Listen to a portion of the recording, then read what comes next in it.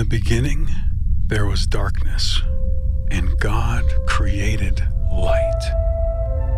We saw his face illuminated, and we knew him.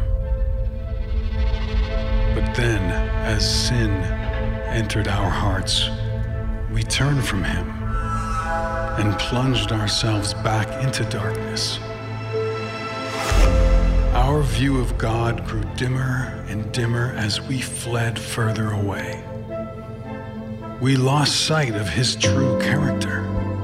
The God we once saw shining bright in majesty became hidden from us by the lies we surrounded ourselves with. But even in the darkness, our God is in control. Even through our questioning, our God is ruler over creation and unchanging amidst our confusion. He is sovereign over all kingdoms on earth, infinite in understanding. And we are blessed when we seek his face.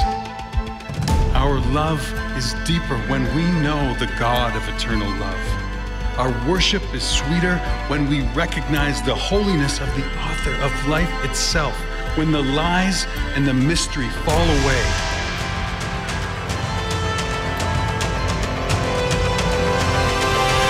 When we know the truth about God. Well, hello, Cornwall Church. It is good to be back with you, joining you in your homes, on your phones, on your computers, on your televisions. It's been exciting to hear how God has been using technology throughout the week. Small groups meeting via Zoom, quads getting together. Even before our services this weekend, our elders and our pastors have had Zoom virtual prayer meetings together, praying for you as we continue to worship and look into God's word. This week, it seems like every time you turn on your radio, you turn on your television, you open up your email, you get any kind of information, there's more news, and it's not always good. In fact, sometimes it's unsettling. Sometimes it causes a bit of fear and maybe some anxiety, a lot of uncertainty about the future and what's going on. There have been a few little moments where there was little possibilities of maybe a medication that might help slow some things.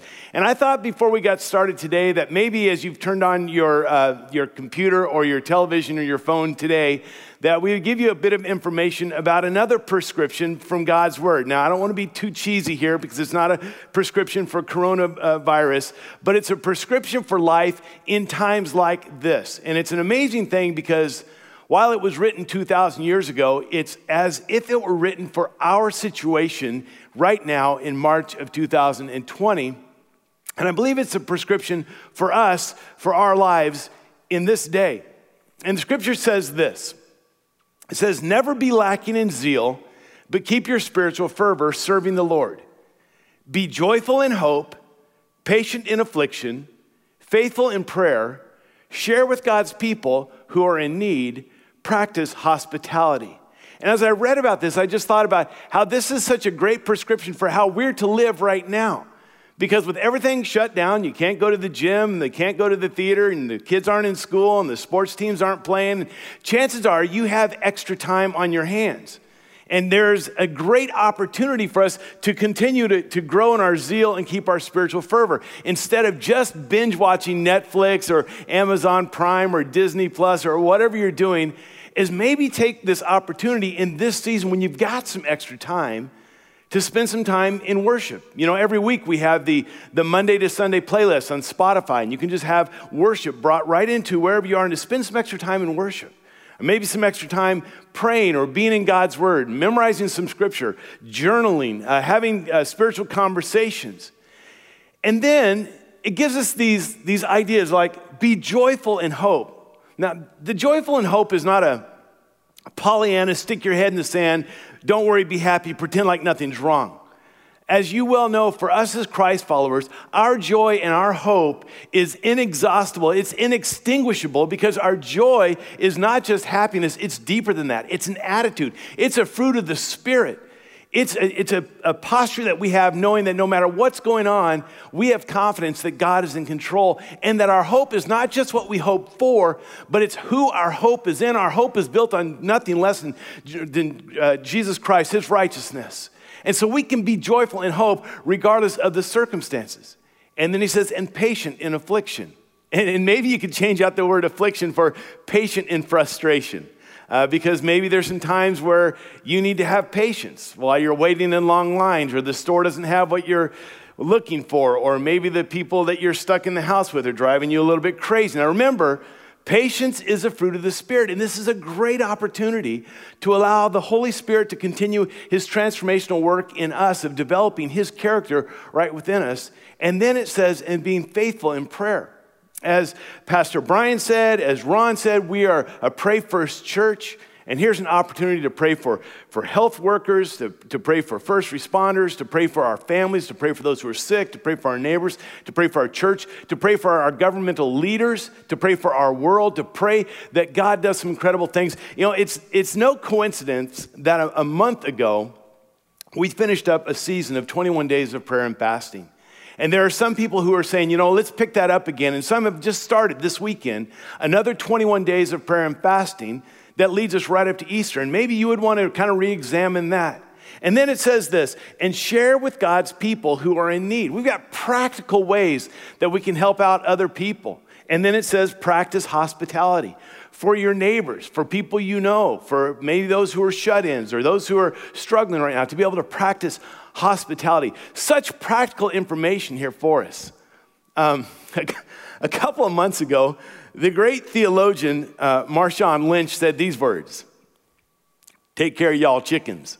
Now, I don't have a clue what that means, but if it's anything at all like practicing hospitality, then take care of y'all chickens, be able to be there for one another. You see, this passage right here gives us a prescription for how to live out in practical ways to make a difference in our world right here and right now. And I think for some of you, maybe some of you dealing with some anxiety or some worry or the uncertainty, maybe this is all you needed today. Maybe these are the verses God wanted you to hear. And this is what I would encourage for you to do, is to live with these verses this week. Read them every day. Write them down. Memorize them. Come back to them each day and see how you can live that out. Now, for some of you, you're saying, that's it, I'm good, I'm signing off. Well, have a good week. For the rest of us, however, I hope you'll stick around. For the rest of us, we're continuing on in our Truth About God series. Last week I mentioned because there's no babies in the nursery wanting their mothers, and there's no Workers and Explorers League saying these sermons go too long, that I can go on and on and on and on. And I had several of you comment that while I said that, I preached one of the shortest sermons that I've ever preached in recent years, recent history last week. And I'm going to make up for that today.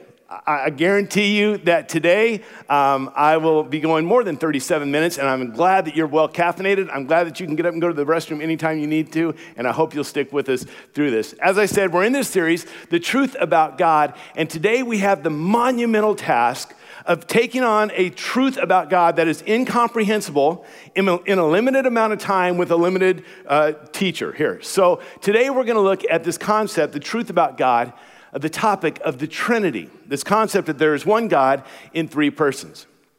I, like many of you, were raised in church, traditional church, singing hymns every single weekend, and some of you sang along with me, Holy, Holy, Holy, which, by the way, we're talking about next week.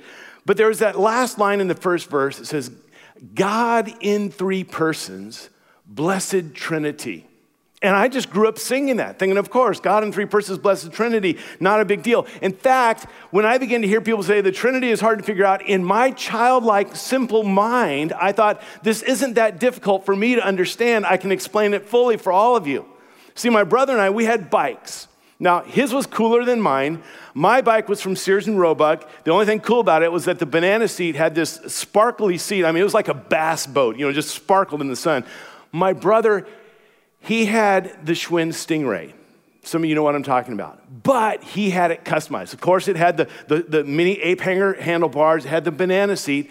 But he had the sissy bar in the back so he could cruise. And he had the long forks to make it a chopper. I mean, it was sweet. Got your motor running. Head out on the highway. I mean, it was sweet. So at times, Jerry and I would get together and we would decide, today is the day we tune up our bikes, which really entailed washing them and then going into the garage and finding this little can that my dad had in the garage of 3-in-1 oil. Now, I don't know if anyone even uses 3-in-1 oil, but we have put this 3-in-1 oil on our chain, and that was kind of the extensive nature of tuning up our bikes, which is about the extent of what I can do for tuning up cars or anything else at this point in my life still. But this 3-in-1 oil, the whole concept is that you have this one oil with these three things, that it cleans, it lubricates, and it protects. And I thought, simple, that's just like the Holy Spirit and the Trinity. As I got older, I began to realize that my simplistic childlike view of 3-in-1 oil worked for me as a kid, but the complexities of the Trinity, it truly is something that we cannot fully understand or comprehend. One of the greatest thinkers, one of the greatest theologians, one of the greatest authors in all Christian history after the New Testament was a man named Augustine. Some of you know him as St. Augustine, Augustine of Hippo. He spent 16 or 17 years on this one topic, the Trinity. And he thought, and he prayed, and he studied, and he wrote. And after 16 or 17 years, he published his work. This tome is called On the Trinity. It's like 550 pages long. Very extensive, very deep theological work, which I thought this was interesting. I just found this out. You can actually get it on Kindle for 99 cents. So all his 17 years of work, for 99 cents, it's all yours. So he does all this. Augustine said this: if you deny the Trinity, you will lose your soul. If you try and explain it, you will lose your mind. Now, I don't want any of you to lose your soul. That's why we're covering this thing of the Trinity. The problem is, this is my part here if I try to explain it. So in the next bit, I'm going to lose my mind. Here's the cool thing, is that right now, any questions you have about the Trinity, Pastor Kip is online with the chat. You can ask him. He'll answer them all. I hope I don't confuse you, but he'll straighten it all out. But if this is at all true, then I think what we're getting ready to embark on, we need the help of God. And I wonder if right now you would pray with me just quickly. Father, Heavenly Father, we thank you so much for the truth that you reveal about yourself to us.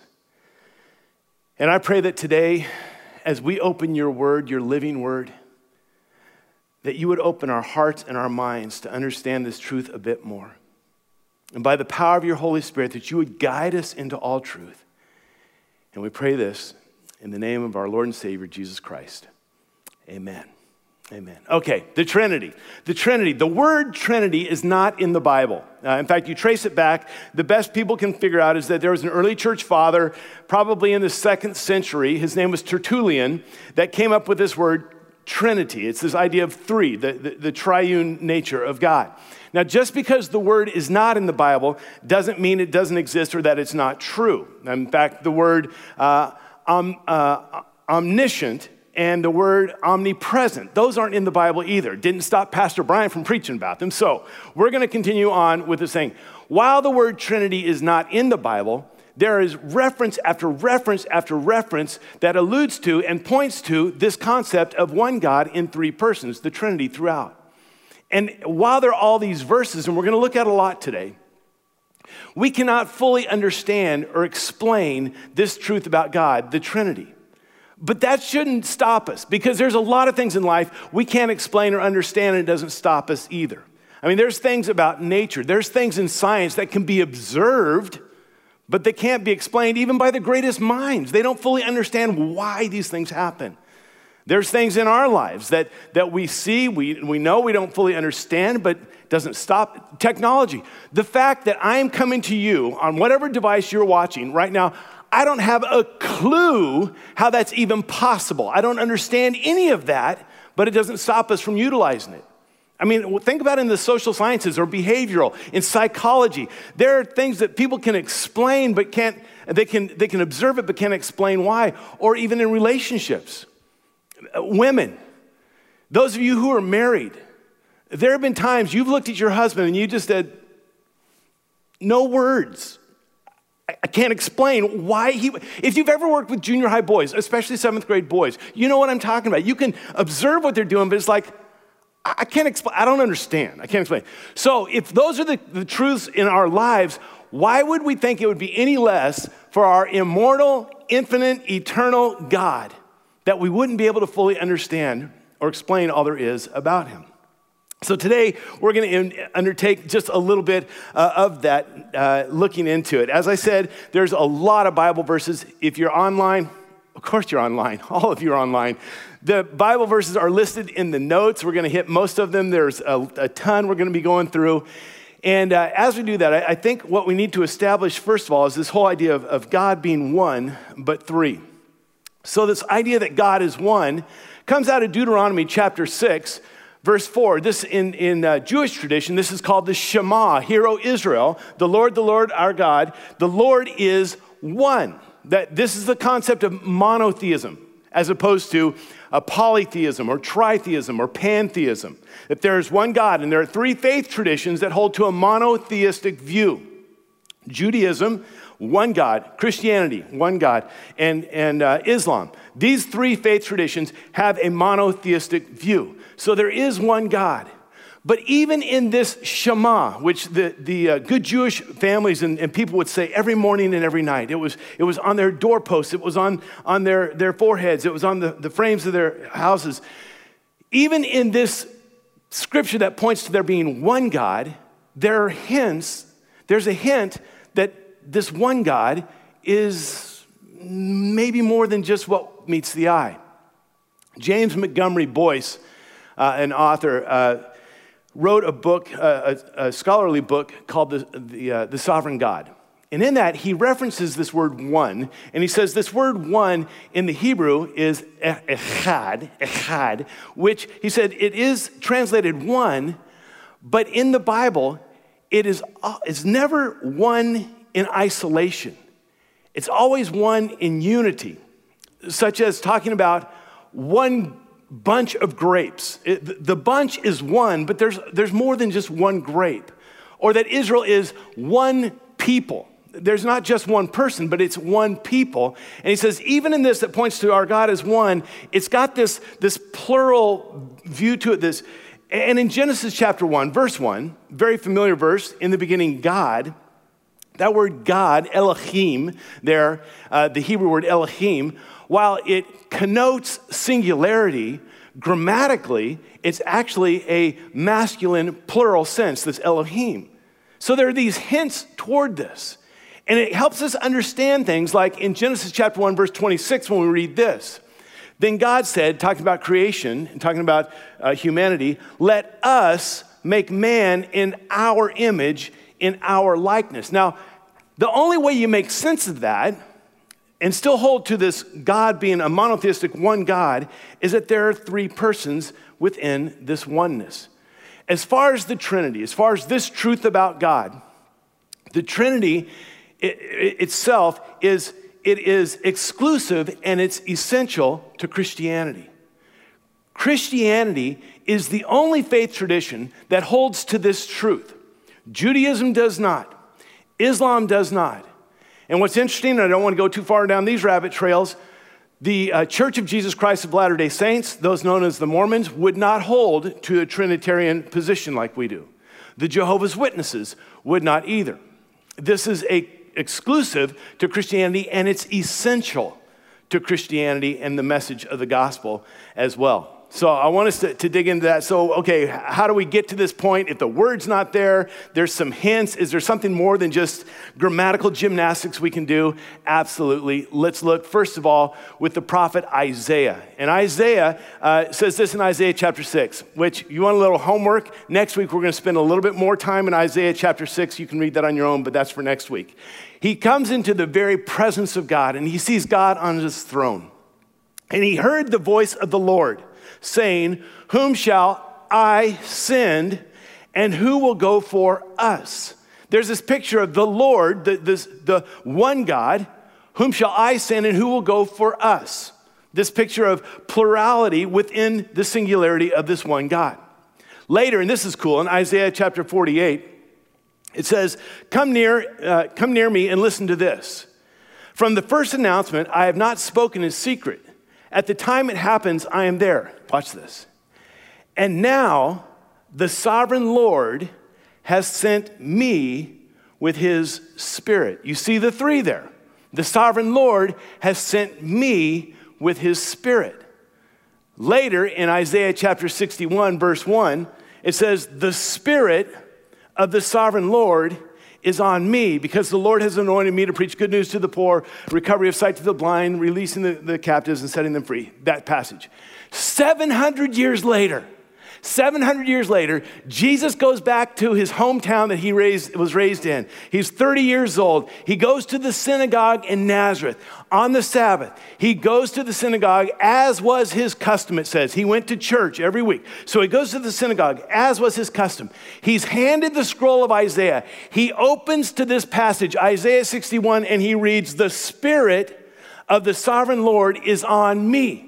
And he continues to read through that. He rolls up the scroll, hands it to the attendant. He sits down and he says, "Today, this is fulfilled in your presence." What he was saying was, I am the me that Isaiah wrote about 700 years ago, and the sovereign Lord and the anointing of the Spirit. And you see the three of these here in this. And Jesus said, I am that me.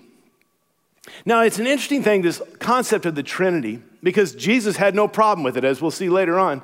He was a part of the Trinity. And the early church had no problem with it, believed it. The New Testament church, the first century church. However, in about the 4th century, there was for the first time, a major, a division in the church, in the followers of Christ. There was a man from Alexandria, his name was Arius, and he believed that Jesus was divine, but was not equal with the Father. He believed that Jesus was not co-eternal, that Jesus had been created, and that yes, he may have been divine, true, but he wasn't equal with the Father. And that there was he was a subordinate of God the Father. And there was this big split theologically. Do you believe that Jesus was God, co-eternal, co-equal with God, or is he not? And because it became such a divisive issue, the emperor, Constantine, says, we have got to get clarity on this. We've got to get this resolved. And he called together the first ecumenical council. It happened in a place called Nicaea, which is now today be close to like Istanbul, Turkey. Brings together more than 300, sorry about going down this church history stuff, but it kind of helps us with this. Hope I don't lose you on my rabbit trails here. Pulls together more than 300 bishops and priests and theologians and church leaders. And they come together and they pray and they look at scripture and they discuss and they seek and they come up with this document to say, this is what the church believes on this subject. And then later it was revised in 381, at the council in Constantinople. And it has become this document that is referred to as the Nicene Creed. Some of you have heard of this.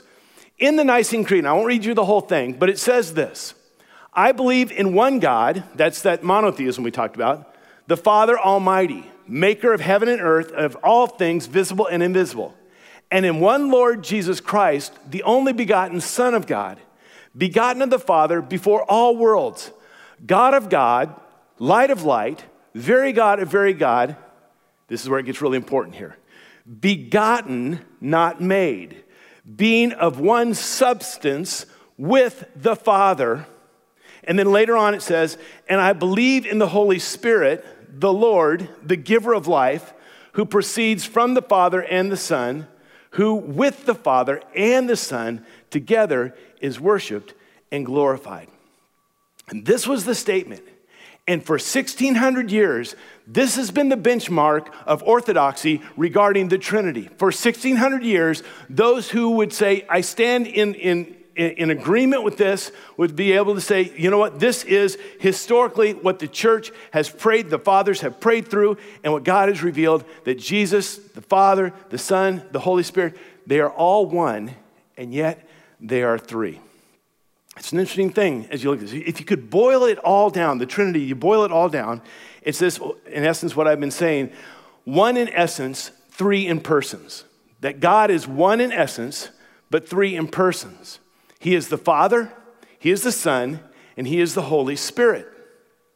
Now remember, we cannot fully grasp this, but we're going to get as much as we can.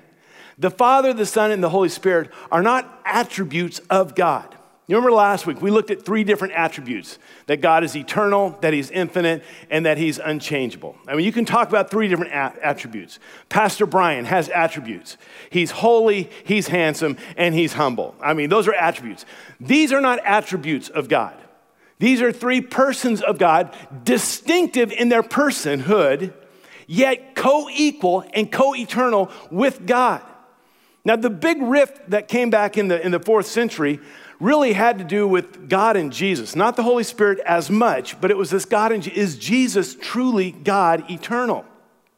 And yet we see throughout Scripture, in Philippians chapter 2, starting at verse 5, where it says, your attitude should be the same as that of Christ Jesus, who, follow this, being in very nature God. That's one in essence. Being in very nature God. Jesus is in very nature God. Or in Colossians chapter 1, when it says that he is the image of the invisible God. Or in Colossians chapter 2, where it talks about that Christ is all the fullness of the deity exists in bodily form. All of Godness exists in his body. Or in Hebrews chapter 1, where it says that he is the radiance of God's glory, the exact representation of his being. So all the way through, you see this picture that Jesus and God, the Father, are one. And it's an amazing thing when you begin to try to put this into ways that we can explain. Every single analogy, illustration, example falls short somewhere. And I've heard them all. You know, I mean, the egg, it's the yolk, it's the egg white, it's the shell. They're all 3 different, but they're one. You know, okay, well, that falls apart somewhere down the road here. H2O, it can be a solid, it can be frozen ice, it can be a liquid, it can be water, it can be steam, it can be a gas, a vapor, or whatever. Okay, yeah, that doesn't totally play out. You know, or how about me? I am a father, I am a husband, I am a son. Or here in this context at Cornwall Church, I am a member of the congregation. I'm a congregant just like you. I'm a pastor and I'm an elder. All of these fall short. The 3-in-1 oil, they all fall short. Even the environment here. Right now, there's light, there's heat, and there's air. None of them are adequate. We just know that God is in essence one, but distinctly 3 persons. It's hard to define and explain what this is. Maybe what would be helpful is to explain what it's not. And this is really important. What this is not. It's not 3 gods, and they're not 3 parts.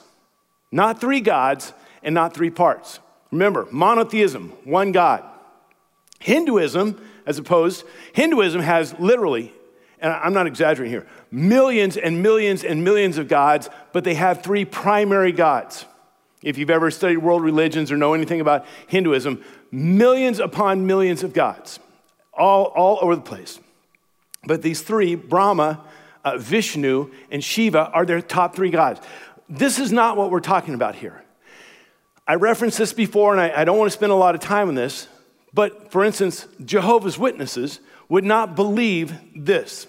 They believe that Jesus is not equal with God, that he was a created being. In fact, in the New World Translation of Scriptures in the Jehovah's Witness Bible, in John chapter 1, it says, in the beginning was the Word, and the Word was a God. Not God, a God. And with the Church of Jesus Christ of Latter-day Saints, very interesting, they believe that Jesus was a man who became God.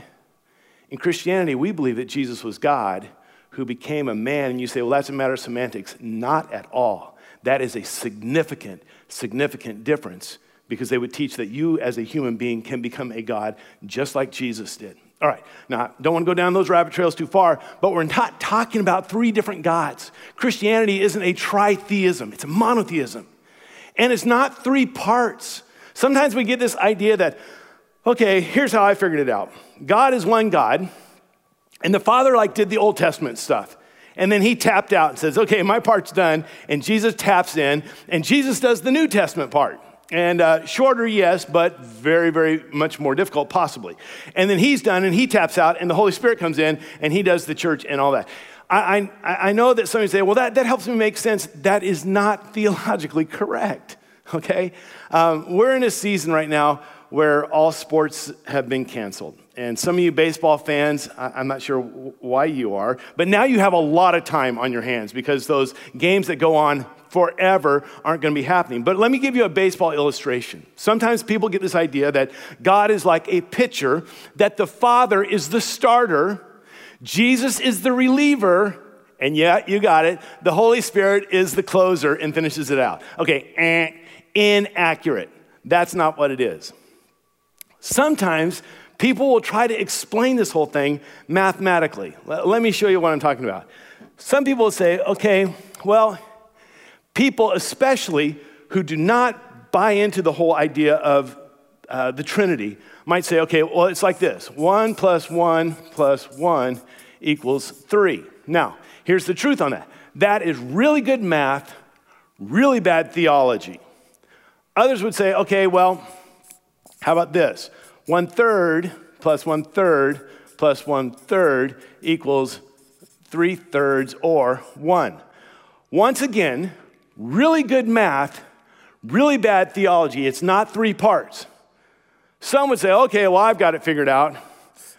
1 plus 1 plus 1 equals 1. Okay, really bad math, really bad theology. That one doesn't work either. And then someone would say, well, how about this one? Well, 1 times 1 times 1 equals 1. Good math, better theology, but not quite enough. Not really what's going to cut it. Now, here's the deal on this one.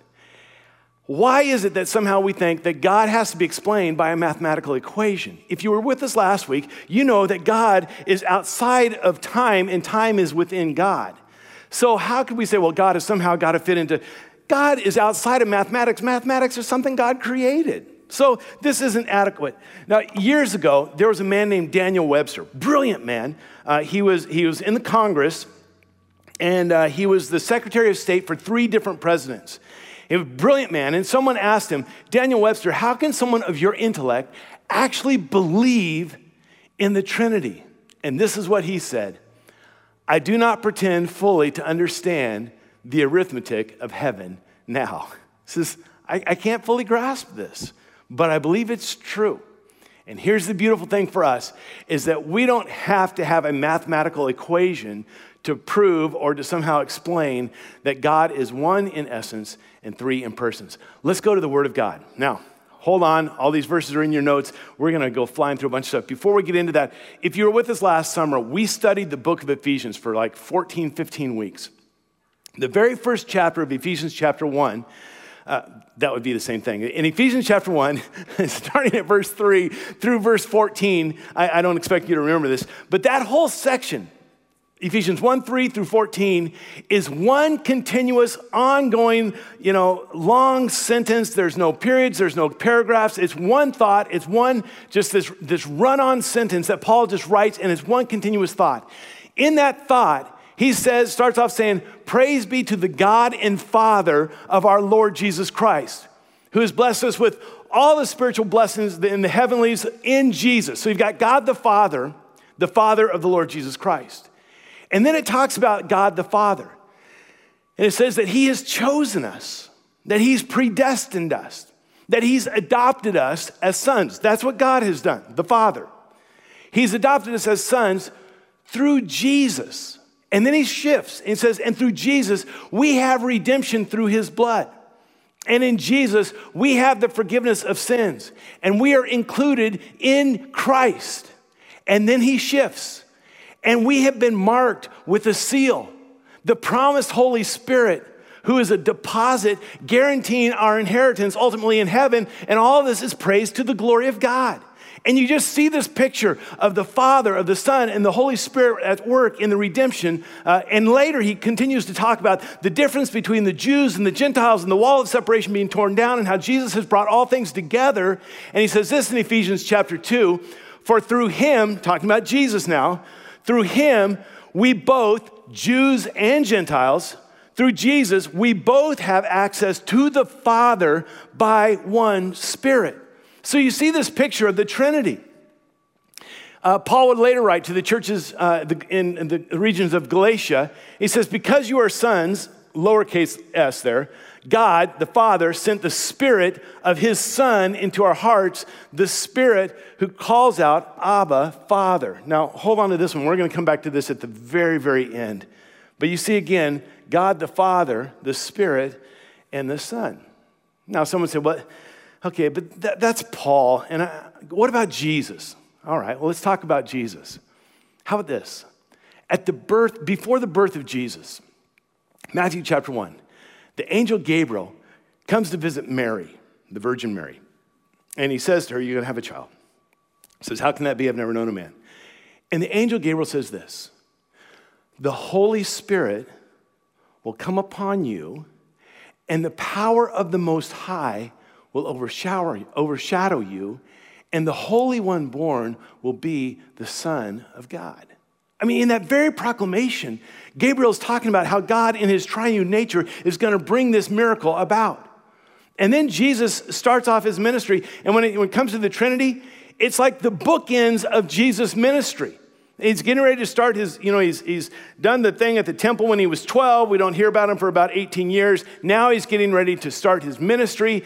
He's gone to see his cousin John the Baptist down at the Jordan River. He's been baptized. And this is what we read about that experience in Matthew chapter 3. As soon as Jesus was baptized, he went up out of the water. At that moment, heaven was opened, and he saw the Spirit of God descending like a dove and lighting on him, and a voice from heaven saying, this is my Son, whom I love. With him I am well pleased. So Jesus is baptized. There he is, the Son. He comes up. The Holy Spirit descends upon him like a dove, and the voice of the Father says, this is my Son. Right there to start off his ministry, you have the Trinity right there. It's one of those rare moments when they're all present at the same time. So for 3 years, he teaches, he heals, he does miracles, he does incredible things. He ushers in the kingdom of God. He invites everyone to be a part of this great good news of the kingdom. And then he's crucified and he's killed. And by his blood, our sins are forgiven. And then he's raised from the dead. And by his life, we are given eternal life and power over sin and death. And then he calls his followers together just before he ascends to the Father. And he says, all authority in heaven and earth has been given to me. Therefore, he says, go and make disciples of all nations, baptizing them in the name of the Father and of the Son and of the Holy Spirit. Jesus, this is Jesus' words. He's saying, when people become followers of mine, when they become my disciples, you baptize them in the name of the Father and the Son and the Holy Spirit. The triune nature of our one God. Now listen, when we do baptisms here at Cornwall, we baptize by full immersion. Before we baptize someone, we will say these very, very words as Jesus instructed. Upon the profession of your faith, I baptize you in the name of the Father and the Son and the Holy Spirit. Okay, one little quick rabbit trail. I know I don't have time for it. Click, turn me off, I don't care. I do care, stay with me, okay. In some traditions in Christianity, they actually baptize people 3 times. In the name of the Father, in the name of the Son, and the Holy Spirit. Anyway, that's just for fun. No, it's free, just for you. Okay, so Jesus says, baptize them in the name of the Father and the Son and the Holy Spirit. Jesus ascends to the Father and sends the Holy Spirit. We'll get to that in a minute. 10 years later, the church is going, the Holy Spirit's doing incredible things, people are becoming followers of Jesus. Peter is in a place called Joppa, down by the Mediterranean Sea. And he's staying at a place, a guy named Simon the Tanner, staying at his house. And he's praying one day, and he has this vision of a sheet being let down from heaven. You can read it all yourself in Acts chapter 10. Great story. At the same time, there's a guy named Cornelius who's a few miles up the road at a place called Caesarea. Cornelius is a Roman centurion. He's a part of the Italian regiment that's there at Herod's area there in Caesarea. He is a God-fearing Roman. He prays and he does good, and God gives him a vision and says, go and bring this man, Simon Peter, to tell you about the truth. So the next day, Peter goes up to Caesarea to meet with Cornelius and his household and his friends and family, and he's telling them the story about Jesus. And he says this in Acts chapter 9. You know what has happened throughout Judea, beginning in Galilee after the baptism that John preached, how God anointed Jesus of Nazareth with the Holy Spirit and power, and how he went around doing good and healing all who were under the power of the devil because God was with him. So Peter comes in and he's saying, listen, here's the truth about this whole thing. There's God the Father, there's just Jesus of Nazareth, and there's the Holy Spirit. There's this Trinity. Now, we could go on and on and on. I just want to kind of build this case that, listen, in the New Testament church, they taught this. Jesus taught this. They believed this. Here's a cool thing, and this is one of the beautiful things about the Trinity, is that the Trinity, the way that the Trinity operates, is that the Trinity acts in harmonious unity. That there's not any squabbling for position, there's no ranking, there's no one-upmanship, there's no power struggle. There's just this beautiful community where there's a mutual submission. They're not jealous of each other, and they just, in full delight and humility and love, they operate together in this harmonious unity. They just acquiesce to one another. They defer to one another. God sends Jesus, and Jesus says, okay, I'll go. After Jesus is there, the Holy Spirit leads Jesus out into the wilderness to be tempted, and Jesus says, okay, I'll go. And Jesus says, I'm here and I only do the will of the Father. And I only say what the Father tells me to say. And I'm here to glorify the Father. And we're going to send the Holy Spirit. And the Holy Spirit's going to point to Jesus. And God says, and I'm going to glorify my Son. And you just see there's this circle of them just deferring to one another and caring for one another. And all this is just going, I'll be obedient. We'll work in harmony on all of this. There's a theologian named Dale Bruner. And he wrote a book entitled The Holy Spirit, the Shy Member of the Trinity. And the whole concept of this is that the Holy Spirit, he says, is shy, not like in a timid way shy, but shy in that he doesn't draw attention to himself. That the Holy Spirit is all about doing the Father's will and pointing people to Jesus. And Bruner, when he talks about this, when he teaches this is the way that he'll often teach it, in a very simplistic way. You don't have to be a great artist, but he'll say, let's say this was Jesus, okay? All right, so here's Jesus. When he's talking about this, and he says, and when you see throughout Scripture what the Holy Spirit does, this is what the Holy Spirit does, and this is how Bruner would teach this. The Holy Spirit says, look at him, listen to him, learn from him, follow him, worship him, serve him, love him. Be preoccupied with him. That the Holy Spirit is not about drawing attention to himself. The Holy Spirit says, I'm here to shine a light on Jesus. I'm here to point people to Jesus. I'm here to exalt Jesus. And that he does that. And you just see the Trinity working in this harmonious unity. Okay, let's run through some of these things real quickly. How about doing the will of the Father? All right, it says this. For I have come down from heaven, this is Jesus saying, I've come down from heaven not to do my will, but to do the will of him who sent me. He says, I'm here to do what God has sent me to do. Important, you hold on to that little word sent, okay? I'm here to do what God sent me to do. Or how about this? It says, for my Father's will is that everyone who looks at the Son and believes in him shall have eternal life. Now, this is cool. Jesus says, I'm here to do God's will. God says, here's my will, that you guys would look at my Son, and that in him you'll find eternal life. And even when it wasn't an easy thing, there was a, hey, I'll do this. Like I already mentioned, when the Holy Spirit leads him into the wilderness to be tempted, that was not a fun thing. And yet he went.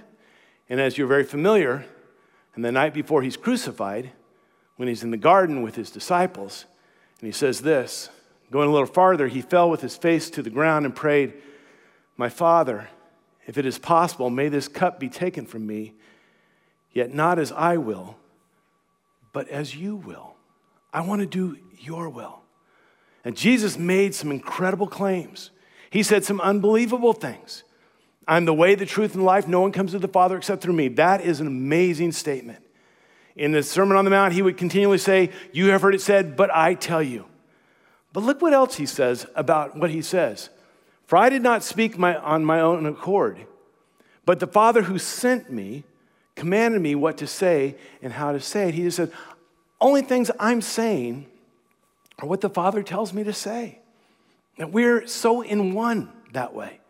I will do his will, I will speak what he speaks, and there's not any kind of jealousy of like, wow, you get more attention than I do.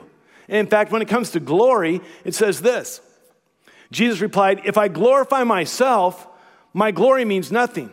My Father, whom you claim as your God, is the one who glorifies me. He says, listen, I'm not here to bring about my own glory. My Father is the one who glorifies me. And watch this. Jesus says, Father, glorify your name.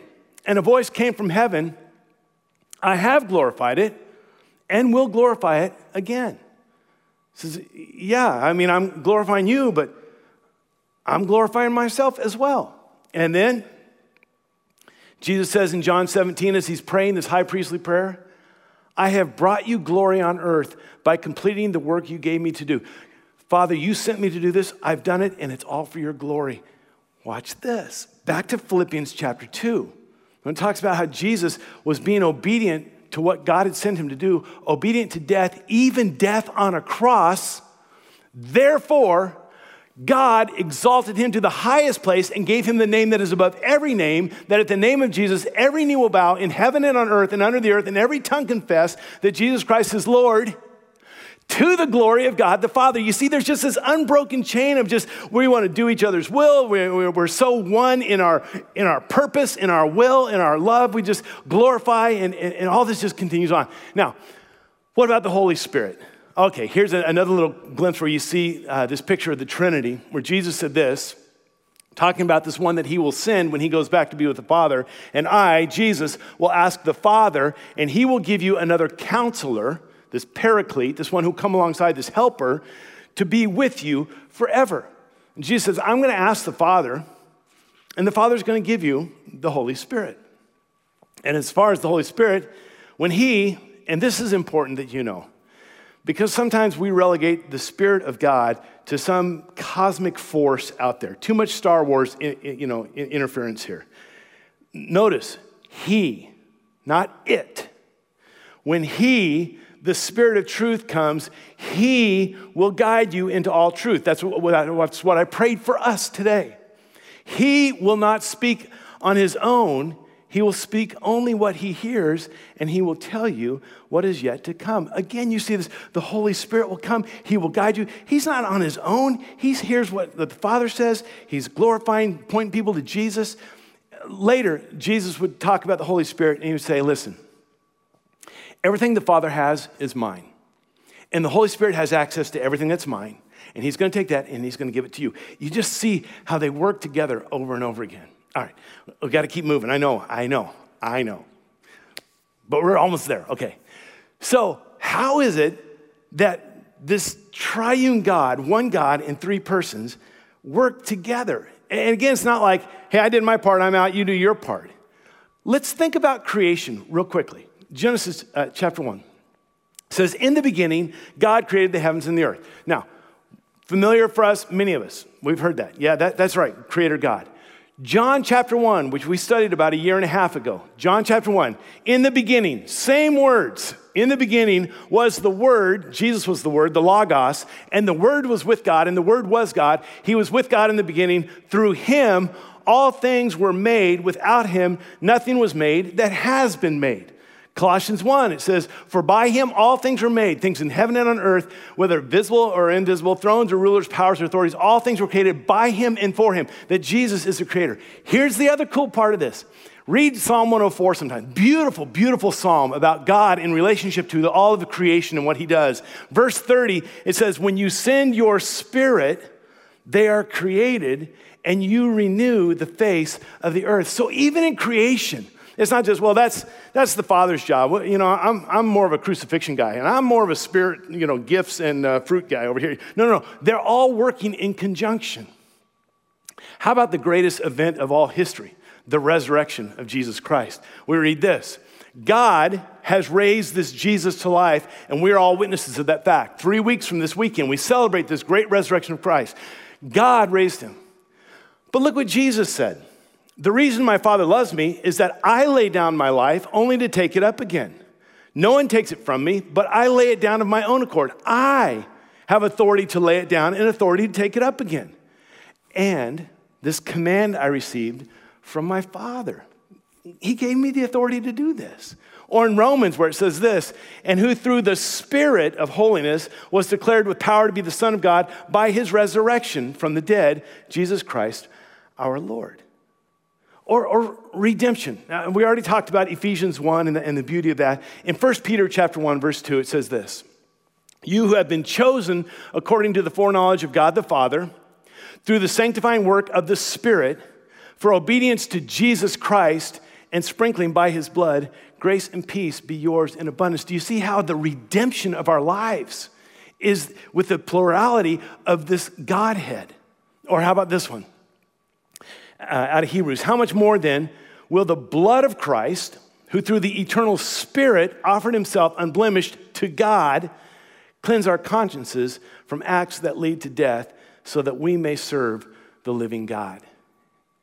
One in essence, three distinct persons, co-equal, co-eternal, with one purpose for the world, one purpose for human history, one purpose for you and me. Okay, I know that's a lot, and I know it's gone long, but let's try to land this plane because some of you might be saying, if you're still with me, you might be saying, does any of this even matter? Is it really that important? And I would say, absolutely. It is very important. This picture of one God, monotheistic, in three persons, exclusive only to Christianity. This is very important because theologically, it's biblical, and this is very important for us. In 1 Timothy chapter 4, it says, watch your life and your doctrine carefully. I want you to know what you believe. I want you to know that your belief is founded on the Word of God and not just something I or someone else said. So it's very important. Here's another reason, and this goes back to what Augustine wrote in the early 5th century and the councils of Nicaea and in Constantinople, is that historically it's orthodox. This is the belief that all Christians believe, that God is one in three persons. Roman Catholics believe this. Protestants believe this. Eastern Orthodox believe this. The Coptic Christians believe this. Presbyterians believe this. Anglicans believe this. Lutherans believe this. Episcopalians believe this. Methodists believe this. For those of you from Linden, the CRC and the RCA both agree on this one thing. They both believe this. Baptists believe this.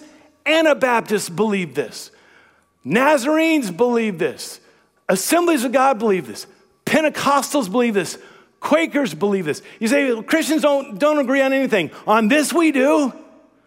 That there is one God, and he is one in essence, but he is three in persons. We can't fully explain it. We won't fully understand it, but it's true. It's biblical. And for 1,600 years, that document has said, if you want to be orthodox in following the faith, this is our belief. And let me answer the question that some of you have asked me. Some of you are saying, when is it ever going to get to whatever really matters? And here's your question. So who do I pray to? Do I pray to the Father? Or do I pray to Jesus? Or do I pray to the Holy Spirit? Because I'm kind of confused because I was taught to pray our Father and to end it with in Jesus' name. And to make matters even more confusing, in Hebrews chapter 7, it says that Jesus ever lives to intercede for me. So he's praying for me. Who's he praying to? And should I pray to him or to whoever? And in Romans chapter 8, it says that the Holy Spirit intercedes for me with groanings too deep for me to even understand. And Paul says that we ought to offer all kinds of prayers in the Spirit. And I'm just so confused. And maybe the reason my prayers don't get answered is I sent them to the wrong department. Okay, relax, first of all. So who do you pray to? Let me just say, pray. That's a good place to start. You pray. And let me just say this. And some of you may disagree with me, and that's okay. I don't know that the triune God sits in heaven saying, well, he prayed that one to you. She prayed that one to you. I'm off the hook on this one. Or, hey, you prayed that one. Listen, no. I'm more of a creation God. That's something you should have given to the Holy Spirit. Sorry, wrong department. Got the wrong form filled out. We just saw how God works together in unity. And when Jesus said to us, this then is how you should pray. our Father. I don't know that that was so much distinguishing who the recipient of our prayers are, as much as it was illustrating the relationship he wants us to have with our loving Heavenly Father. Remember, the Holy Spirit cries out, Abba, Father. When Jesus said, pray, our Father, that word, Abba, it's like Papa. It's this relationship of we don't have to cower in fear because what Christ has done. We have full access to God. I mean, that'd be like if my daughter came to me and said, hey, Dad, or is it okay if I call you Dad? Or should I call you Pastor Marvel? Or should I call you Robert? Or should I call you Father? Just relax. Oh, okay, well, I'm just wondering, when I communicate with you, should I text you? Or should I write a letter? Or should I phone call? Or should I Skype you? Or FaceTime? Or is there another way? Should I talk to someone else to talk to you? And I would be saying, you know what? Yes. All of the above. I just want to have community. I want to have a relationship with you. And I believe that that's where we can land on this one. Now, if somebody's saying, but I need an answer. Okay, here you go.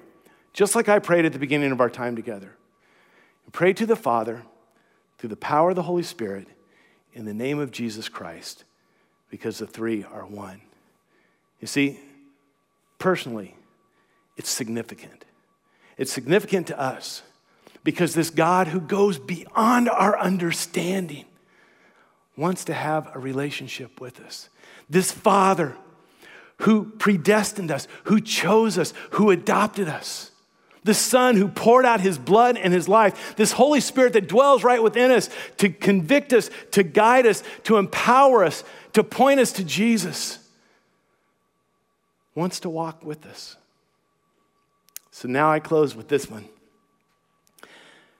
May the grace of the Lord Jesus Christ and the love of God and the fellowship of the Holy Spirit be with you all.